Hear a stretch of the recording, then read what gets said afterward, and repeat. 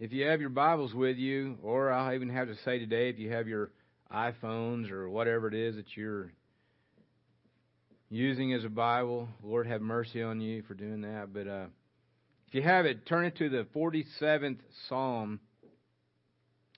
And that's the passage we're going to be looking at today.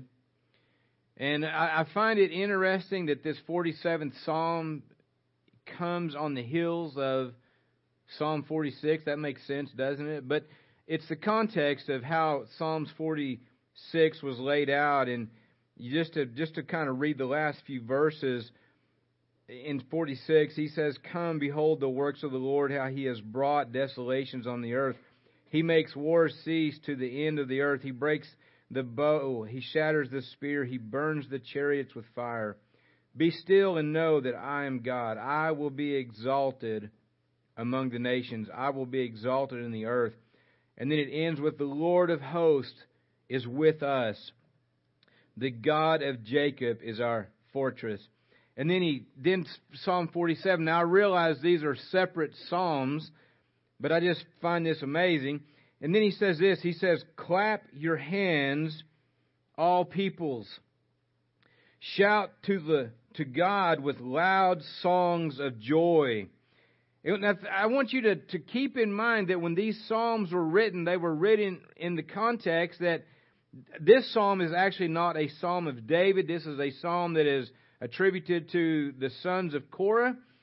But just look at what they wrote. They said, "Clap your hands, all peoples."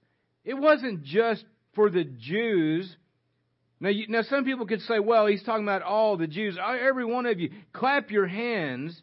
But I think he's saying this. I think he's saying, all peoples, clap your hands. He says, shout to God with loud songs of joy.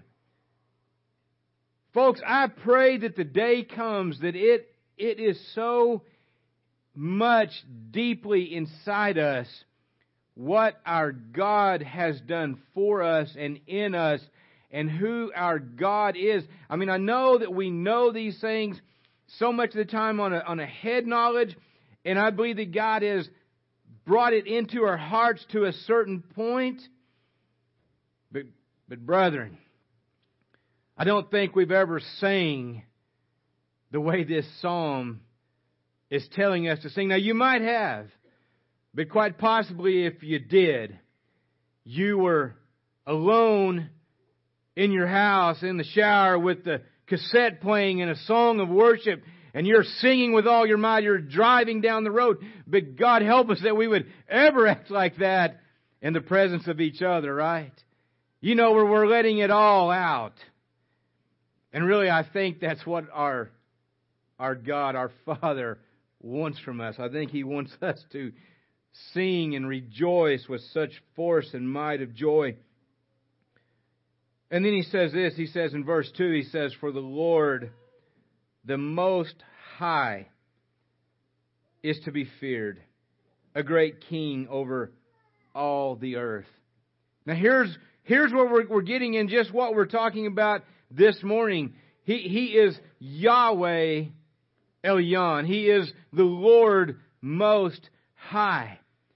I mean, there is no name above His name. He is preeminent over everything, over everyone, anything that you could ever possibly think, no matter what. I mean, my goodness. Oh, it would be great to see America rebound from things we've been going through. But make no mistake, I don't care who's in the presidency, and I don't care how great they may have been or may be. The Lord our God is Most High, not even to be compared. Listen, when he says this, I don't think there's probably a better passage, a better thing that we could read. If you're a quick turner, turn with me to Daniel. Turn with me to Daniel chapter 4. And I want to read something to you. Nebuchadnezzar is the king, and he has taken Israel captive. And Daniel is one of the prisoners here. And they have discovered that God uses Daniel to interpret dreams, okay? So Nebuchadnezzar, in chapter 4, and beginning in chapter 4, verse 1, it says, King Nebuchadnezzar, it says, to all peoples, nations, languages that dwell in all the earth, he says, peace be multiplied to you. And he said, it has seemed good to me to show the signs and wonders that the Most High God has done for me. How great are His signs, how mighty His wonders. His kingdom is an everlasting kingdom, and His dominion endures from generation to generation. This is Nebuchadnezzar's testimony about our God. And he refers to Him as the Most High God, which is incredible when you're dealing with the kings back then. So many of the kings back then referred to themselves as gods in their own right. But what happened was, and I'm not going to read the whole thing for time's sake, but Nebuchadnezzar had dreamed a dream and it troubled him. None of the interpreters could tell him what it was. So he calls in Daniel and he tells him the dream. And he talks about this great tree that, so many was under its shade. There was in its branches, and it was this great and awesome, mighty tree. And then it was cut down and there was a stump remaining. And it troubled him. And when Daniel was asked to interpret, he was troubled. And Nebuchadnezzar says, don't hold back from me. Daniel, tell me what it means. And he says, basically, this tree was you. This is your kingdom. But basically, he's saying, you're exalted. You take credit for everything, and God's going to bring you down. And Daniel tells him, he says, King, right now is the time to turn, to repent. He says, don't let this happen. I mean, Daniel, think about that. Think about honoring rulers. Daniel is in captivity. Was Nebuchadnezzar Babylon or Assyrian? Anybody know that's right offhand? It's one of those two, and it's silly that I don't know that right at this point. Babylon. Nate says Babylon, so I'm going with it. Here's the thing. This was a wicked ruler, okay? He was cruel. He did horrible things to other nations. And Daniel's saying, King, turn from this so that this doesn't come to pass upon you. And 12 months from the time that Daniel told him that, it says, in verse 28, it says, all this came upon King Nebuchadnezzar at the end of 12 months. It says, he was walking on the roof of the royal palace of Babylon. Yeah, okay, here we go. And the king answered and said, is not this great Babylon, listen, which I have built by my mighty power as a royal residence and for the glory of my majesty? He's saying, is not this everything that's happened? Is this not what I've done? I mean, there's so many people that think they've built businesses. They've built churches. They've built nations. They take credit for all these things. But listen, while the words were still in the king's mouth, there fell a voice from heaven, said, O King Nebuchadnezzar, to you it is spoken, the kingdom has departed from you. And you shall be driven from among men, and your dwelling shall be with the beasts of the field. And you shall be made to eat grass like an ox, and 7 periods of time shall pass over you, until you know that the Most High rules the kingdom of men, and gives it to whom He will. Immediately the word was fulfilled against Nebuchadnezzar. He was driven from among men. He ate grass like an ox, and his body was wet with dew of heaven, till his hair grew as long as eagle's feathers, and his nails were like bird's claws. This Nebuchadnezzar, who believed that by his might, everything about him had built this great kingdom, in a moment, the Lord Most High struck him down. Nebuchadnezzar, for this 7 periods, and people will say, was this 7 years? Was it, I don't know. I don't know how long it was. I just tend to think of it as years. I'm not going to die on that hill because he could have simply said 7 years. But whatever it was long enough for Nebuchadnezzar to be out in the fields eating grass like a cow, that his hair on his body grew to the point that he was covered in it, and his nails grew to the point that his fingernails had grown like they would look like birds' claws. I mean, I can only imagine when people would come to this great Babylon and they would look out there and see a freak out there in the field. Who is that? Well, that's our king. He's lost his mind. You know, we've talked before about the most dreadful thing that can happen is when God shows up. That's the most feared thing, is when God actually shows up. And God spoke to this Nebuchadnezzar. Now listen to this, though. Here's Nebuchadnezzar's testimony. He says, "At the end of the days, I, Nebuchadnezzar, lifted my eyes to heaven, and my reason returned to me, and I blessed the Most High, and praised and honored Him who lives forever. For His dominion is an everlasting dominion." His dominion was not like Nebuchadnezzar's that lasted for a time. His is one without end. It doesn't even have a beginning to it. It's from everlasting to everlasting. And His kingdom endures from generation to generation.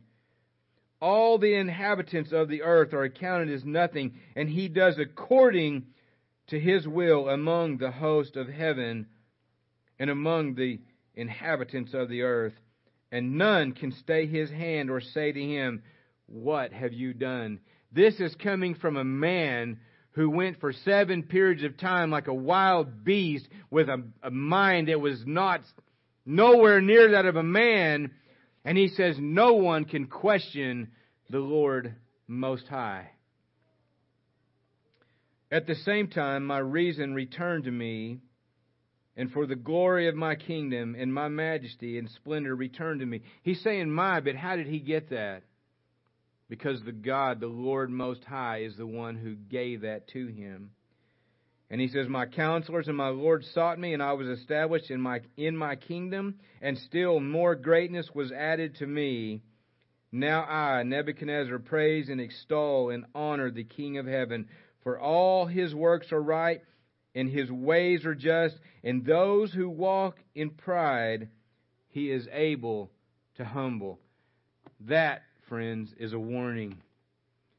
Don't ever think that your business, your abilities, your creativeness, your church, your whatever, don't ever fall into the lie that because of my abilities, because of my intelligence, my strength, my might, whatever, that I was able to do this. If you're able to do anything, it is because the Lord Most High has brought favor to you, because He has placed you in a position of that. This is why I want to warn so many people about, even when we have favorite preachers, we are so much in danger of idolatry with our preachers that we like. Do you see that? They're only in those places because God has put them on a platform. And God can very quickly take them from there. God, church, our God is the Lord, the Most High. He is to be feared. This word feared is not like a terror. The translation in almost all the Bibles, it doesn't really bring it out. It is more along the lines. It's not fear. This, in some translation, it says terror.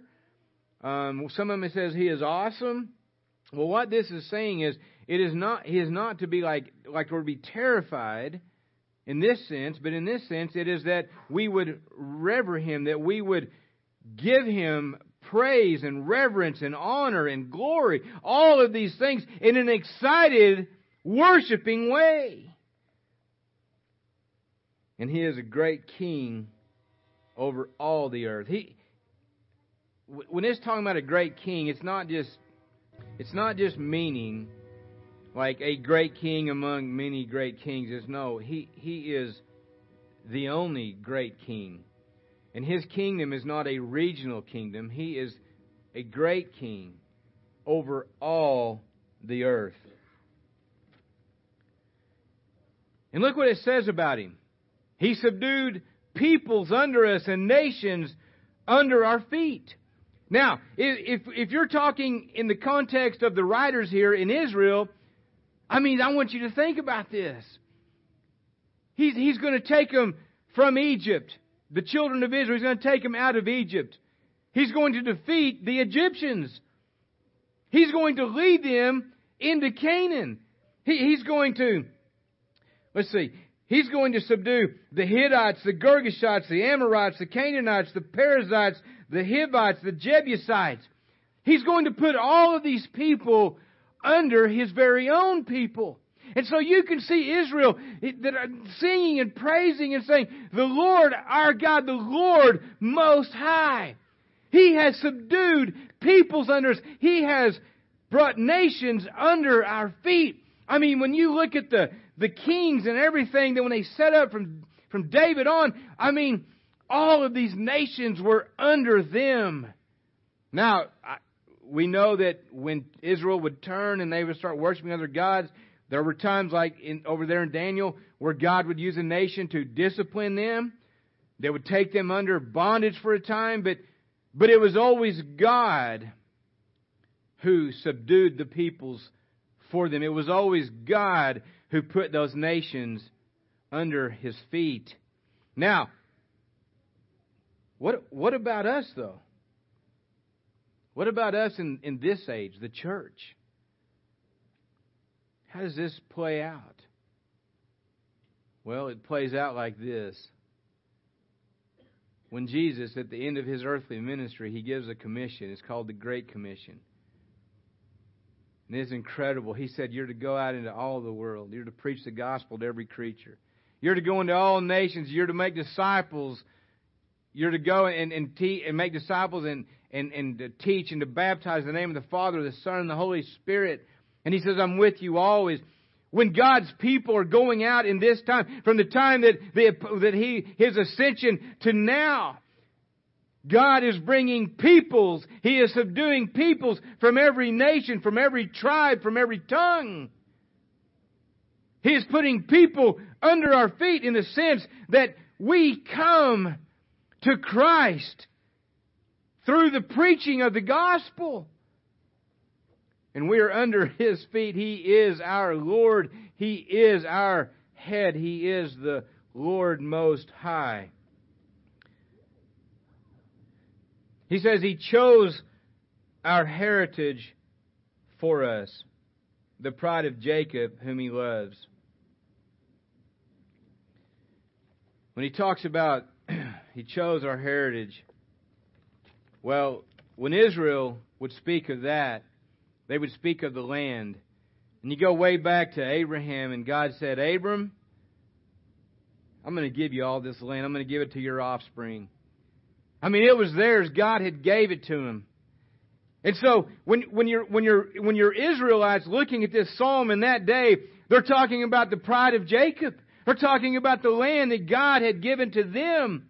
And they had went in and they didn't have to build cities or anything. In all these nations that God was going to punish for all their wickedness, God brought His people in and subdued them people, put those nations under their feet. He gave them that land. What about us? Well, in Psalms 2:8, it says this, speaking of the Father to the Son, He says, I will make the nations your heritage and the ends of the earth your possession. When we're talking about Christ, and we're talking about His heritage or His inheritance, it's far beyond just a land over there called Israel. Not only that, but in 1 Peter 1:4, he says this, speaking of us, even today. He says, we have an inheritance that is imperishable. It's undefiled. It's unfading. It's kept in heaven for you. Church, do you realize that now? Here's the thing. We look at these things. We got an inheritance, right? What is our inheritance? You ever thought about that? We got this inheritance. Is it just a secret? Well, look at this. I wrote these things down, but I may read a little bit more. In Ephesians 1:11, he says this. He says, in Him, in Christ, we have obtained an inheritance, having been predestined according to the purpose of Him who works all things according to the counsel of His will. So it's in Christ that we have this inheritance.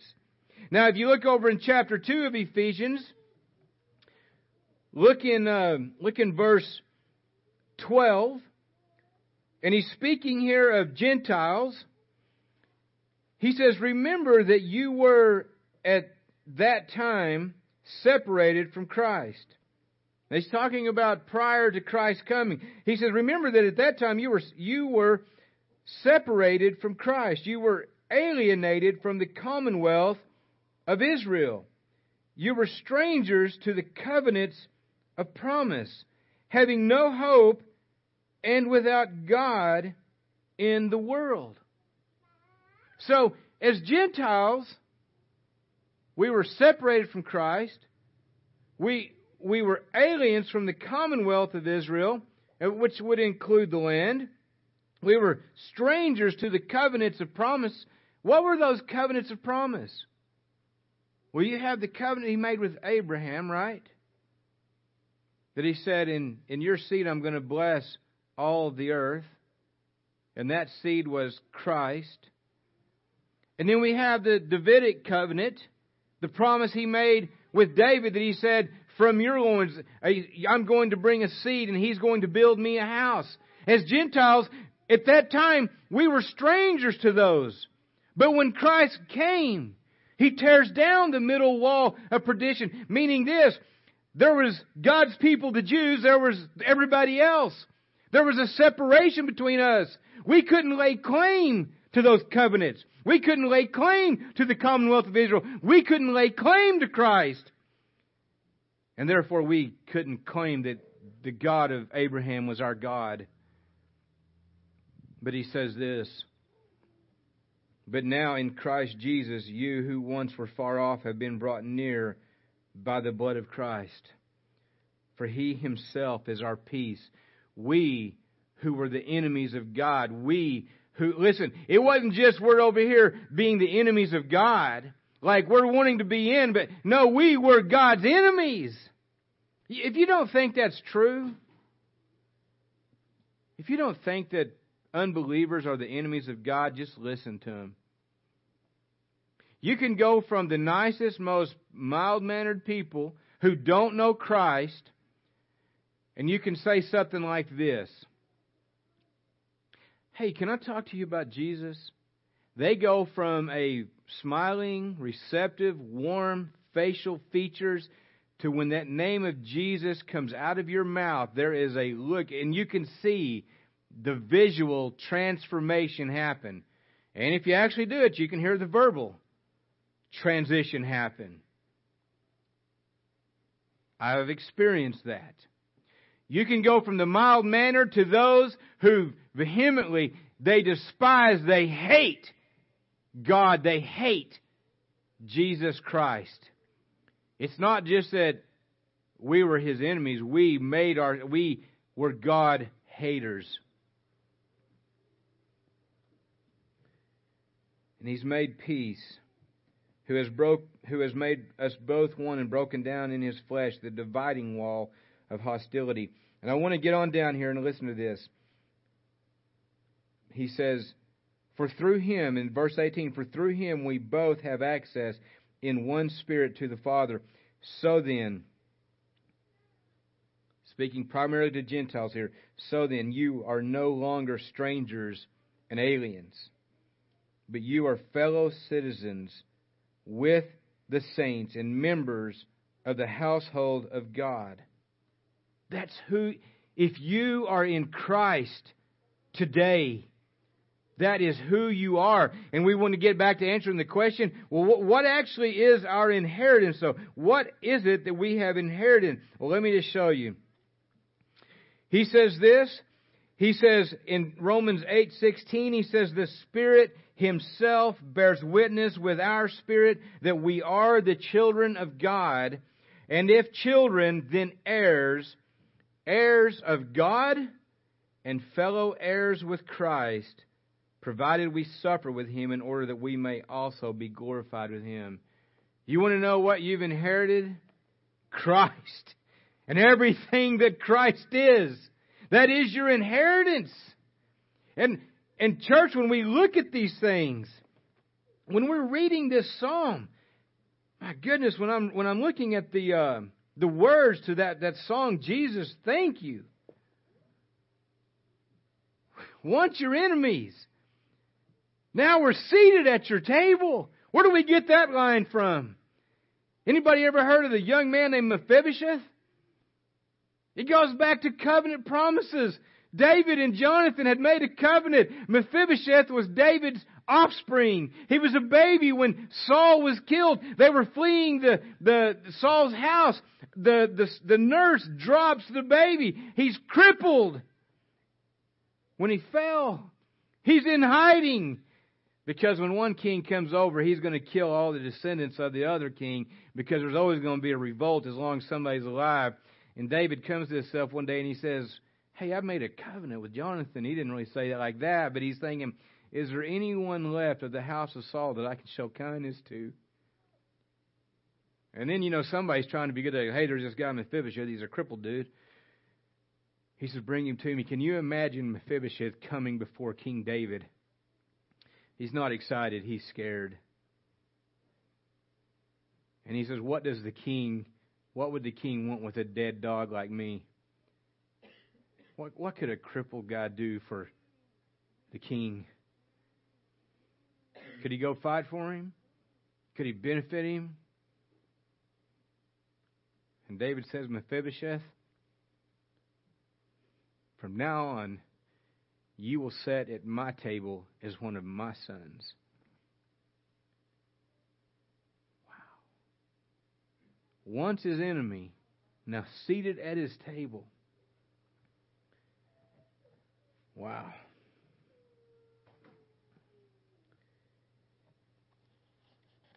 Verse 5.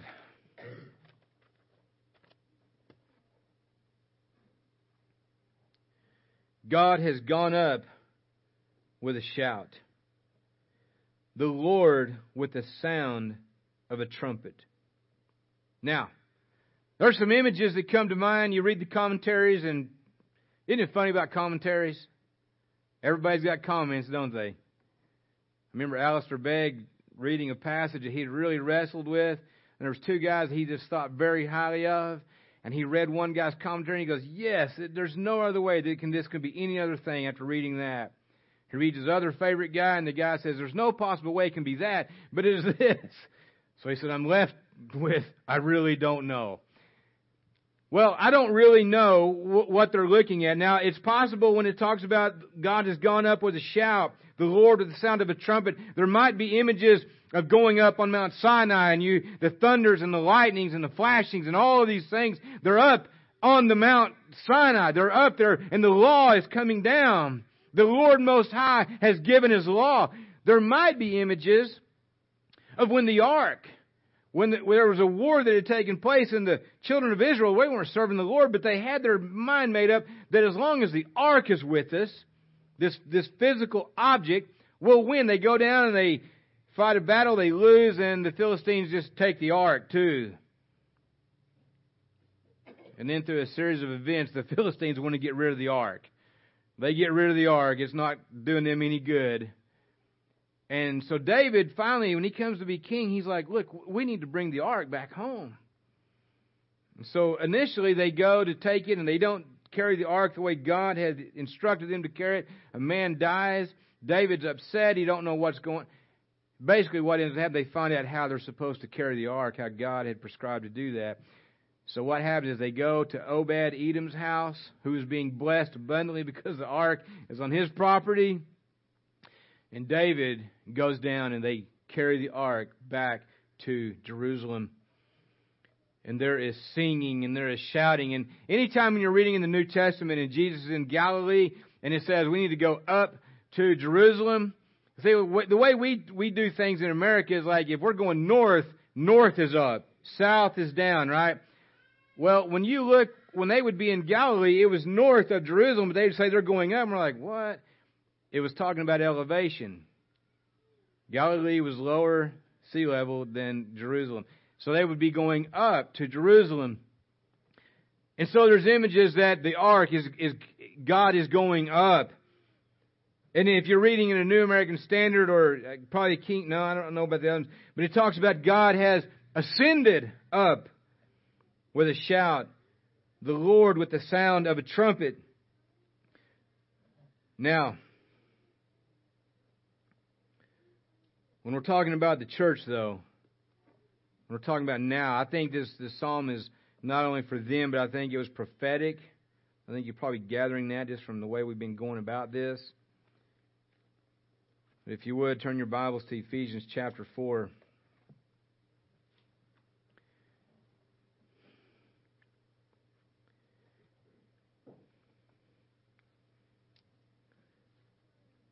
He's talking about having unity in the body of Christ.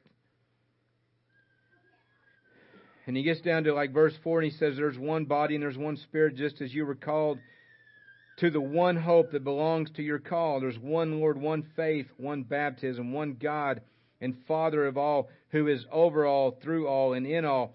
And then he says, but grace was given to each one of us according to the measure of Christ's gift. And he says that, and then he says, therefore, it says, when he ascended on high, he led a host of captives, and he gave gifts to men. Now, when he's talking about this ascension, he's talking about the time from the resurrection to the Mount of Olivet, where he ascends back to the Father. And there was a 40-day period there. And it started with the resurrection. And so, when we go back and we look at the Psalms, and we're talking about the Lord has descended up with a shout and with the sound of a trump and all these things, folks, listen to me. When Jesus ascended, it wasn't a figuratively thing. It was a literal thing. He literally came forth from the grave. He ascended. This is probably the greatest part of what we're dealing with in this psalm right here. And there was this 40-day period where Jesus, the Lord Most High, is speaking with His disciples. He is fellowshipping with them. He is instructing them. He is actually even having meals with them. And then they come to this mount. He goes out and they're all gathered around. And while they're standing in the presence of angels, Jesus starts ascending up to heaven. And everyone is staring up, and the angels look at him and they said, why are you standing? Why are you looking up into the heavens? This same Jesus that's going up, He's going to return again in like manner. His ascension was real. It was literal. And it was something far beyond Moses going up to the mount. It was something far beyond the ark of God coming back to Jerusalem. And then it says this, it says,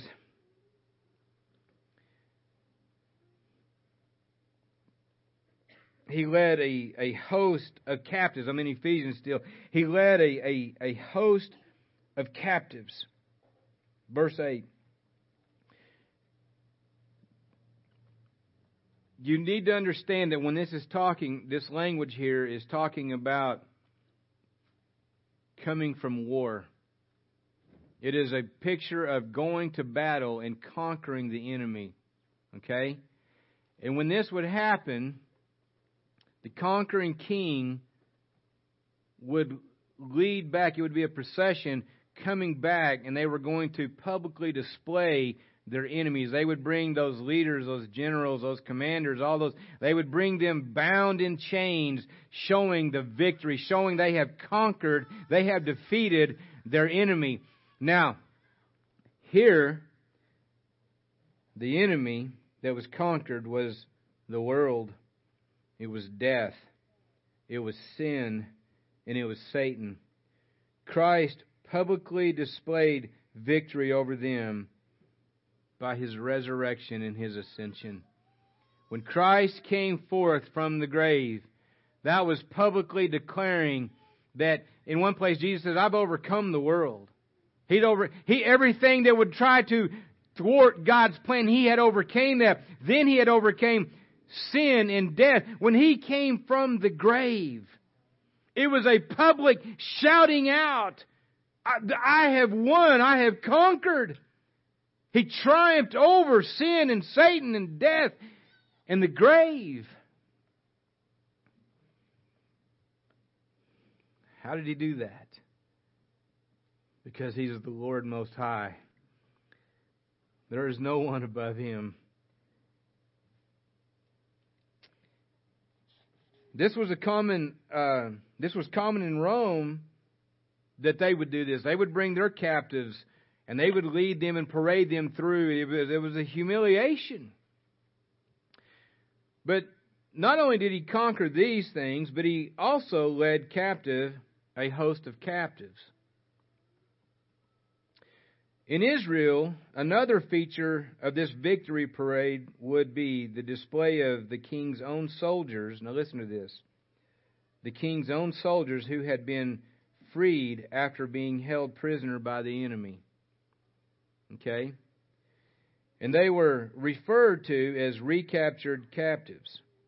Prisoners who had been taken prisoner again, so to speak, by their own king, and then given freedom. This kind of gets interesting. He led captive a host of captives. We were the enemy, but we were also God's chosen. We were God's beloved. In the beloved. When Jesus went to the cross and He conquered death, He conquered sin, He conquered the grave, He came forth, He was able to free those who were taken prisoner, which we were part of those. And He led us. Isn't it amazing? He recaptured us. He's taking us. He's bringing us to the Father. Church, this is why I hope someday it resonates in us that He says, clap all you peoples. Shout with might the joy of the Lord. With everything in us. We weren't just these poor, pitiful captives over there. Oh, we just wanted to be with the king. No, we were working with the enemy. We were blinded. We were deceived. And we hated him. And in spite of all of us and all of that was within us, our great King, the Lord Most High, He went to the cross. He conquered all of those enemies. He put them to an open display, an open shame. He publicly declared that He is the King of Kings. And in that, this procession He's bringing in all of those who had put faith in Him from a long time ago. And He did it back then, and He's doing it today. Wouldn't it be amazing? I mean, I know if I was to ask people today, man, how many of you guys hate Donald Trump and Hillary Clinton? Y'all be like, y'all give a shout of, yeah, right? You know, most of you. Wouldn't it be awesome? Wouldn't it be incredible to see the Lord Most High just crush Hillary Clinton? Now, I'm not talking the way you're thinking right now, but crush her. And she walk in this church and say, I want to give my testimony. I was the enemy of God. I hated Jesus Christ. Oh, I would say I was one of them, but I really hated it. I was for everything that God was. I was against everything that God was for. Wouldn't that be incredible? And I hope you would really want that. Because she's lost. She's just on a lot bigger platform where we can see how evil it is. But she's lost. And hope to God that somebody gets within arm's reach to share the gospel in a Christ-like way with her someday. That would be amazing. That'd be amazing. So he's led a host of captives. He's led captive a host of captives. And he gave gifts to men. Primarily, to every believer, he's given the Holy Spirit. If you are a believer in Christ today, and you've been born again, you've been regenerated by the Holy Spirit, then the Holy Spirit dwells in you. More than that, or to add to that, the Holy Spirit has given gifts to every believer in the body of Christ. Now, I will want to make one thing clear. These gifts can be found in the Scriptures. So if you've got some strange gift that isn't in here, that's not a gift of the Holy Spirit, okay? I'm sorry, it's just not. He gave gifts unto men. What he's saying is this. When those processions would come in and they would lead these hosts, these captives, they would lead them in. Often they would throw gifts. They would throw money to the crowds. They was like, look, the spoils of the victory we've taken. Here, have some. And they're doing like this. And what has happened is a picture of Christ conquering death and sin and Satan and hell and the grave. And He's come in and then victoriously, He takes those enemies, He makes them His own. And He lavishly throws gifts upon His people. Incredible. Incredible. And it goes on down and it says, in saying He ascended, what does it mean but that He had also descended into the lower regions of the earth? And not only did He just descend to the earth, but He lowered Himself to the point of dying as a thief would die. And He who descended is the one who also ascended far above all the heavens, that He might fill all things. In this picture of His ascension, what we see is this. If you remember when Mary came to the tomb and Jesus wasn't there, and then when He spoke to her, I've wanted to see that. I wish somebody could make a movie where that would be so real. She's explaining her case to Him. She's like, somebody's taken Him and stolen Him, and we don't know what they've done with Him. And Jesus says, Mary. He says, my sheep. He says, I call them by name. And when Jesus said Mary, she knew that it was the Lord. And no doubt she reached out and He says, don't touch me, for I have not yet ascended to my Father. When Jesus is speaking here about His ascension, when He ascended up, it's a picture somewhat of like the Holy of Holies. He didn't go into the heavens that we see here. And He didn't go into those heavens where the galaxies are, where Job says it's just stretching out like a curtain. He went beyond all of that. He went into the Holy of Holies, the true Holy of Holies, and is making intercession for His people. That's what He's doing. Why can He do that? Because He is the Lord Most High. No one else could do that for you. It's only Him. I've had people say, do you think He's just like constantly, Lord, Justin's messed up again, Randy's messed up? No. He is seated at the right hand of the Father. His very presence He is the Word. He is presently there, meaning His presence is speaking on our behalf for all eternity. It's incredible. And so we go back to Psalm 47.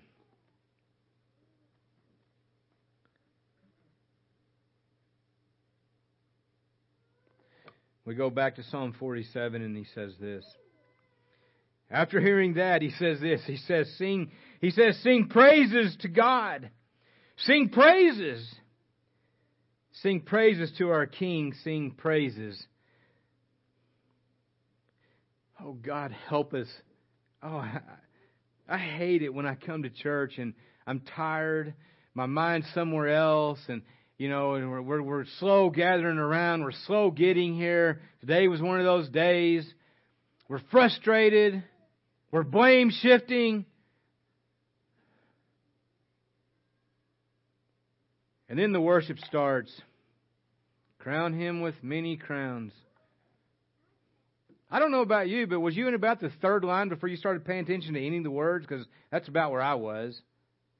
And I was like, hey, there seems to be something to this song.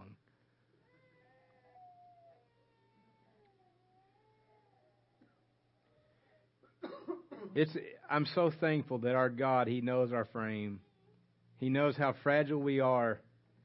We don't have a high priest that can't relate to us. We have one that He knows our weaknesses. He knows how fragile we are. And whereas if it was us in His place, we would be smashing people down with our thumbs, terminating them. But thank God that He is so kind. He is so patient. He is so long-suffering. He is so, so good to us. He doesn't love you because of anything you've done or are ever going to do. He loves you in spite of you. I have struggled with our little guy here. I couldn't tell you how many times I've said, there is just something wrong with this guy. I am so frustrated. It's amazing how great God has given us children. It's an incredible teacher. To anybody that's ever been a parent, it's incredible how your children will teach you, and He'll do it through your speaking. Just wait. I've told you this over and over and over. And man, you're ready to just bring down the lightning, right? And then all of a sudden you're thinking about, I've done this over and over and over, and I sure want God to be long-suffering with me. When I say, there's got to be something wrong with this, and I can hear it echoing, the Lord saying, there's got to be something wrong with this one. Talking about me. But I don't think God's like me.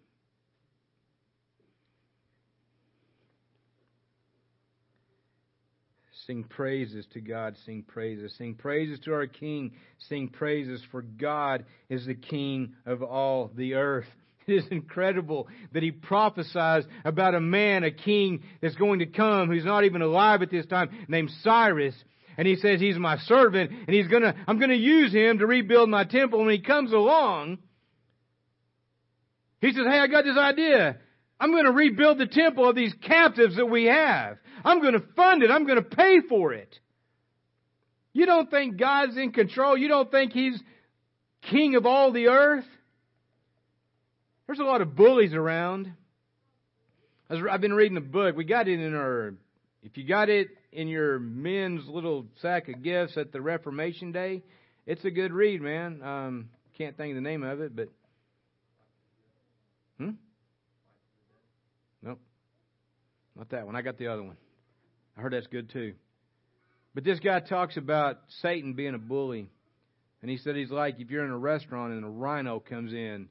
He's got a lot of strength and he's tearing things up, but he really has no authority there. Governments, people in leadership, people in power, all these things, they're there because God has placed them there. There is a reason the children of God should not fear. You know why? Because our God is sovereign. He is the Lord Most High. He rules over these terrible rulers. They're only allowed to do what He's allowing them to do. No Christian should ever be fearful of what's going to come. What you're really afraid of is not what's about to come. We're really afraid we're going to lose all our comforts. We're not going to be able to be lazy no more. All of these types of things. Make America great again? Which one are we talking about? America's had a lot of different cultural changes. What I may be referring to may not be what they're referring to. How about America glorify Christ the way He should be?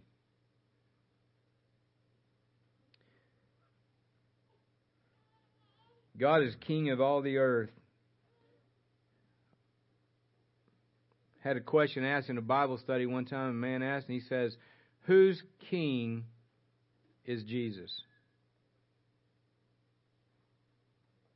And my wife raised her hand and she said, He's my king. And he said, no, whose king is he really? And he was wanting us to all answer, He's Israel's king. And she said, He's my king. I want you to know He is king of all the earth. He is the King of kings. He is my king.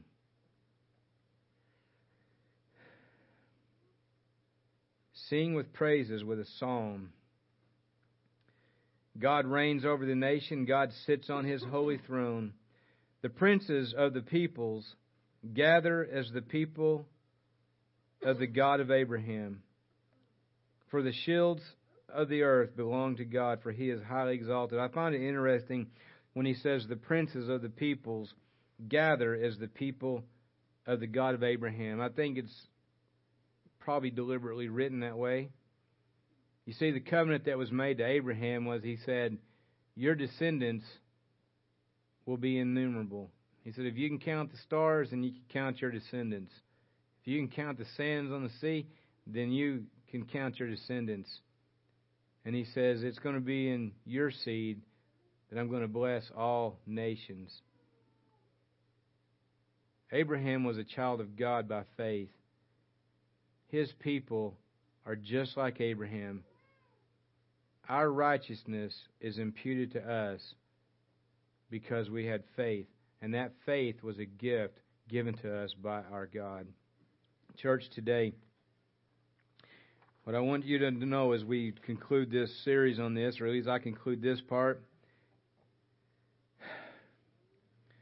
in these verses 6 through 9, we are to sing praises, we are to extol, to worship, to praise, to adore our God, Yahweh Elyon, the Lord Most High. For listen, for He is Yahweh Sabaoth, the Lord of hosts.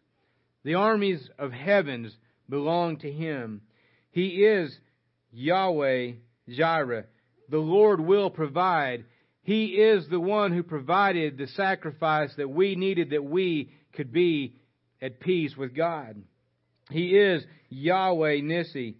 The Lord is our standard, our banner. He is the one. That is the name that we go forth in. You know what? I don't like to do humanitarian works, even though they're good. When people are saying, hey, we're over here helping this, we're going to go help the tornado victims.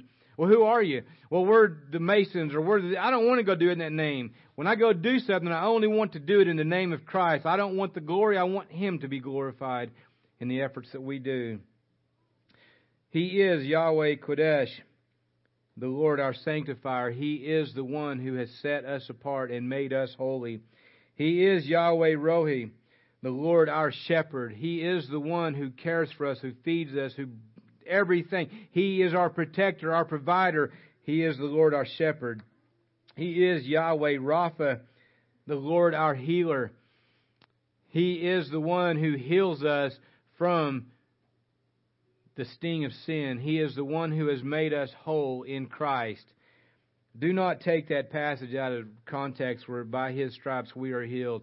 That is not talking about everybody supposed to be physically healed. Folks, even people who are physically healed by the miracle of the Lord are still dying, and they're going to die. Okay? Just a misunderstanding of that passage all the way around. He is our Yahweh Shalom, the Lord our peace. We just read, Christ Himself is our peace. He substituted Himself on our behalf, that God's wrath was satisfied in Him on our behalf. We are at peace with Him. Yahweh Shammah, the Lord is here. The times that you feel like there's nobody around, He says, I will be with you always. God is present. He is not a God that is far off, but He is a God that is close up and personal with His people. He is Yahweh Sidkenu, the Lord our righteousness. No one will enter into His presence. There will be no sin, no blemish. How in the world are we ever going to make it? Because God has imputed the righteousness of our Most High God, our Lord and Savior, to us. Positionally, you are righteous. God is working on you in the sanctification part. And He is Yahweh Elyon. He is the Lord Most High. Y'all ready to come?